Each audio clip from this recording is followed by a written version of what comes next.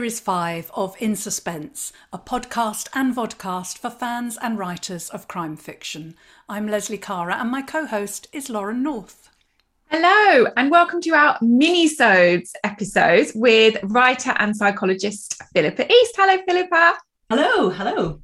Philippa is the author of psychological suspense novels Little White Lies, which was shortlisted for the CWA New Blood Dagger Award, and her latest release, Safe and Sound. Alongside her writing, Philippa works as a clinical psychologist. So each of these episodes is going to be about 10 minutes long and focuses on the issues that most of us face at some point during our writing life. So let's get cracking. Hello and welcome to episode 4 of the Minisodes. Today we're talking about recognising stress and how to relieve it with the very amazing Philippa East.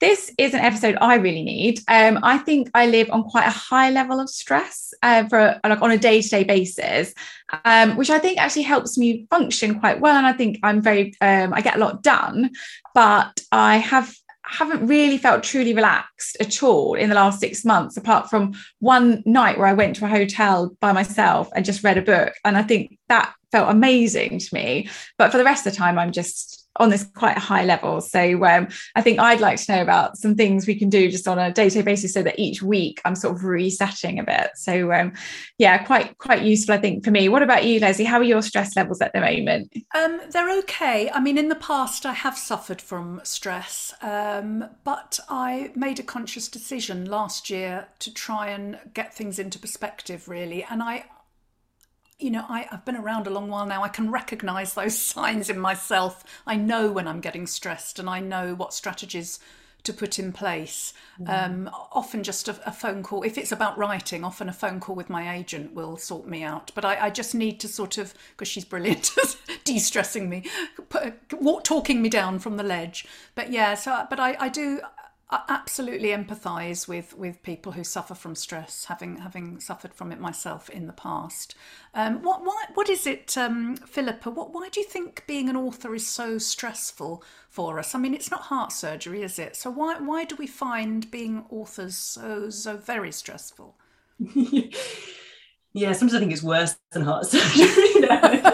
Yeah, I think it's a really good question, Leslie. And actually, I was remembering that I think we touched on some of this stuff in the main podcast episode that we did before, which you can check out, along with all the other great episodes of In Suspense. But I think we can list a whole bunch of things, really. One is, maybe as a job, being an author, being a creative, professional creative, we're always putting a lot of ourselves out there, isn't it? There's not always a lot of separation between the work and our souls. To write good books, we have to be emotionally invested. So already the stakes are high in this job compared. I mean, not. I think most people kind of are invested in their work. Of course they are, but some people it's like it doesn't say a lot about me if I, fill in this spreadsheet correctly or not, or whatever. We've talked a little bit before about the uncertainty that comes along with being in an industry like publishing, where so much is out of our hands, or we just don't know about, how are the sales going to go? What's our editor going to say about our manuscript? There's creativity is not something you can be like, if I do X, Y, and Z, I'll get an A+.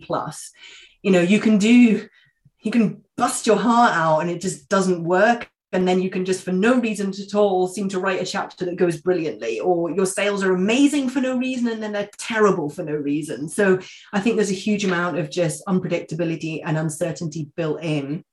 And connected to that, there's often a big lack of control. There's a lot of other people involved in our careers. There's editors, there's readers, there's the marketplace, there's the sales team, there's COVID affecting the printing presses, and all of these kind of things, which can mean that we often feel very out of control. And again, as humans, we don't like being in a position of uncertainty or lack of control. It basically is like, I don't know where the lion is, or I've seen the line, but I can't do anything about it. And both of those are really terrifying. Again, both of them bring up I might die. So again, we understand the terror.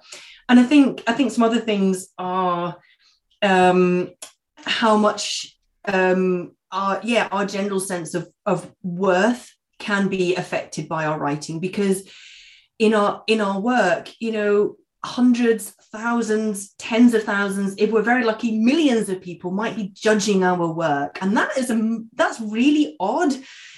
That's not normal life, and we don't know these people, and they don't know us. So it's for a human being, it's a very odd way to be judged, and that can be really stressful to have for something that matters so much to be judged by strangers a lot of the time. And then I think I'd say another factor is the fact that, and we talked about this a little bit before, not very many people are professional authors. So it's a very niche career that not a lot of people can relate to. And also a lot of people who do know what we do might see it as a real dream come true, and then not envious rather than want to sympathize with us. But again, like for all the reasons we've just discussed, it's a job like any other job. It involves hard work, and B, it's very stressful in its own way. So just because we're getting to do something that we really love doesn't mean it's easy. In fact, it's very rarely really easy, but people don't want to hear that. So it can feel quite lonely. I certainly agree with that. My husband just thinks all I do is drink coffee and eat Twixes all day and like go on Twitter, which, is a lot of my day. Certainly not all of it. But as I said, I feel like I'm someone who has this high plane of stress level. But during the daytime, I'm getting stuff done and I don't feel like it's a problem. And then I think I get to the end of the day and I think it sort of builds up and I think, maybe this isn't actually that healthy. Maybe this isn't a proactivity feeling. Maybe this is stress. So how do we recognize stress and what can we do about it? So I think, again, something that we touched on in the main podcast was understanding what we mean by the word stress. So stress is linked to anxiety as the emotion of anxiety. And the sort of most primitive form of anxiety is what we think of as fear, which again goes back to this idea of we have this emotion of fear and we haven't evolved to no longer have it because it is useful for us. It's what helps us avoid danger. If we didn't have that fear response when, someone was running towards us with a gun, we'd just be like, hi, and then they'd shoot us, right, and we'd die. So fear is to keep us safe, to make sure we don't die, and it's to make sure that we avoid threats. So it's a really important emotion. But the way that fear and anxiety is designed to work in us as humans, i.e. as mammals, is that we're supposed to be at a very low baseline with no anxiety.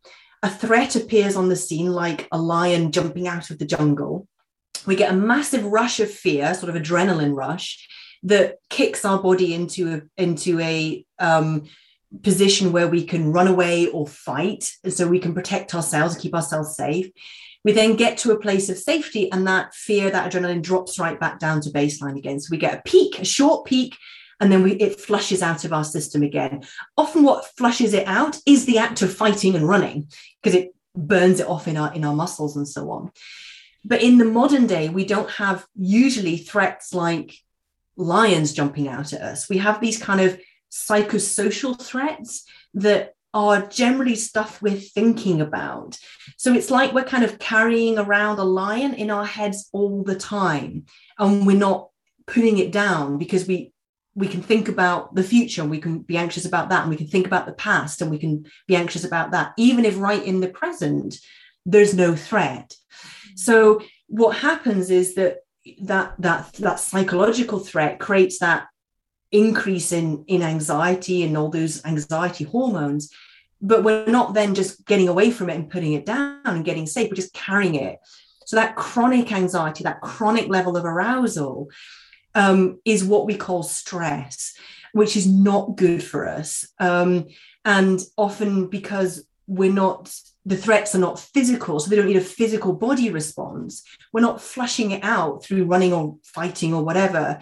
All that stuff is just building up in our muscles, in our nerves, in our bodies. And again, it's not supposed to be there. And it's certainly not supposed to, it's not supposed to stay there like that. So the other really interesting thing that you kind of picked up on is, Laurie, is this idea that a degree of anxiety or degree of stress can make us productive. Again, it's like when we're getting stuff done and we're being busy, that's like our kind of modern day equivalent of fighting the lion. But what happens is that we're not then coming out of that state. We're just, again, we're sort of in it and then we're staying in it. So a bit of it can make us productive. It's good. If we don't have any kind of level of arousal or stress, we're just going to be like lazing around on the sofa the whole time and our deadlines will be wishing past. But it's the problem of coming out of it that is the issue. So should we talk about that? Yeah, well, yes. Well, sometimes I think it's about, giving ourselves permission to switch off, because as I think Laurie was saying earlier, we're connected, both of you, about 24/7, with our smartphones and everything. And as writers, our work bleeds into our sort of pleasurable aspects of life as well, because we're sitting relaxing on Twitter and stuff, but it's still work, isn't it? Because you're often talking about writing and seeing reviews and all sorts of things, so you never switch off. Do you think that's the case, Philippa? And how do we give ourselves permission to switch off? What can we do to make ourselves put that phone away? Well, I think permission is a really good phrase, actually, Leslie, because I think that brings up this idea of should and shouldn't, right? I should be doing this, I should be doing this, I shouldn't be doing that, I shouldn't be doing that. And I think that, again, when we have a lot going on in our lives, a lot that needs doing, and when we're generally quite conscientious, productive people, the idea of just sitting on the sofa and doing nothing feels, I think it's easy to get a sense that that's lazy. And a lot of us have kind of grown up with the idea that, lazy is bad, and just sort of putting your feet up isn't productive, and therefore it's not very worthwhile, and all of this. And I think it's a really good analogy, I think, is if we think of an athlete who is training really, really, really hard for the Olympics or whatever, they have rest days, and rest days are a critical part of their training program, because if they don't have rest days, what happens? Their body just gets overworked, and they will start to get things like injuries, stress injuries, or muscle tears and all of this kind of thing. So you wouldn't look at an athlete having a rest day and be like, ugh, they're so lazy, why are they doing that? They should be trained. No one says to an athlete you should train every day. In fact, that's really bad practice as far as I understand. And I think it's the same for any of us. The idea that resting isn't like a luxury or a treat or something that we should sort of a guilty pleasure. It's critical for being at our best and being productive. And I think, again, tying in with what you're saying, Laurie, that we actually need to be really proactive about getting out of this threat or anxiety state, which is where we're often productive. But again, if we remember that idea that it peaks, but it has to come down again. And what we often miss in modern day life is proactive action to bring it down. So a few kind of just a little bit of a kind of list of things that we can have a think about with that. So I think that proactively scheduling time for rest and relaxation, it's like a task in your day or in your week, like an appointment. And it's not something that if I get time for, once I get this all done, I'll maybe put my feet up for 10 minutes, but I didn't get time, so I didn't do it. But actually just scheduling these things in. And actually it might be helpful for people to know that when we work with people with depression, often what happens in depression is that they've stopped all kinds of activities. It's kind of part of depression that people just drop everything because there's no motivation and there's no enjoyment of anything. And so part of the treatment is getting people to re-engage with activity and kind of scheduling people back into activity. But we specifically tell people to schedule in productive activities because they're really important in getting life moving again and, getting back on top of things. But we deliberately tell them you also must schedule in enjoyment activities and restful activities. So if we do that in the treatment of depression, we can certainly do it in everyday life for our well-being. And I think just yeah, sorry, go on. No, I was just saying. I've always got so much to say. No, that's excellent advice. It really is. And I'm going to schedule some things into my diary straight away. But I must admit, I find it less hard to relax now. I don't feel guilty. I used to feel a bit guilty, but now I don't, because I think also if we're watching TV and reading, that's feeding our creative well, isn't it? And giving us ideas and helping us switch off. So I think it's excellent advice. Yeah, and I might actually just again add to that I think there's a difference between, again, doing activities that we enjoy that are, might be things like watching TV or reading a book or whatever, which again are often just sort of taking our brains somewhere else. But like, first of all, like you say, that can bleed into kind of work. We can accidentally be working rather than relaxing. And also they're not necessarily really paying attention to what is going on with my stress levels. They can often just be more like a distraction. So I'm not saying don't do them, they're great. But I think other types of activities, it might be doing things like mindfulness or meditations or yoga, or taking yourself out for a walk where you're really paying attention to how you're feeling. Because a lot of the time, the reason we get so stressed is we're not tuned into ourselves. We're kind of doing a really, really busy day of work and editing and a promo activity, and then picking the kids up and cooking dinner, and then we say, okay, now I'm going to watch an hour's TV, and I've absorbed myself in Sex and the City for an hour, and then I've gone to bed. But where was the time in the day where we actually had a check-in and we actually said, bloody hell, these muscles are really tight, they need to be relaxed? Or I've been worrying about this and I need to deal with that worry.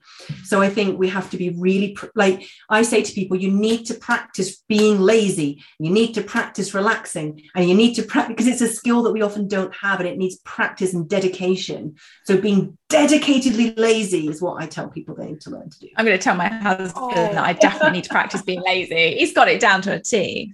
I am loving that advice. Lapping it up. Thank you so much, Philippa. That's brilliant. That's all we've got time for. So thank you for listening to our Minisode with psychologist Philippa East.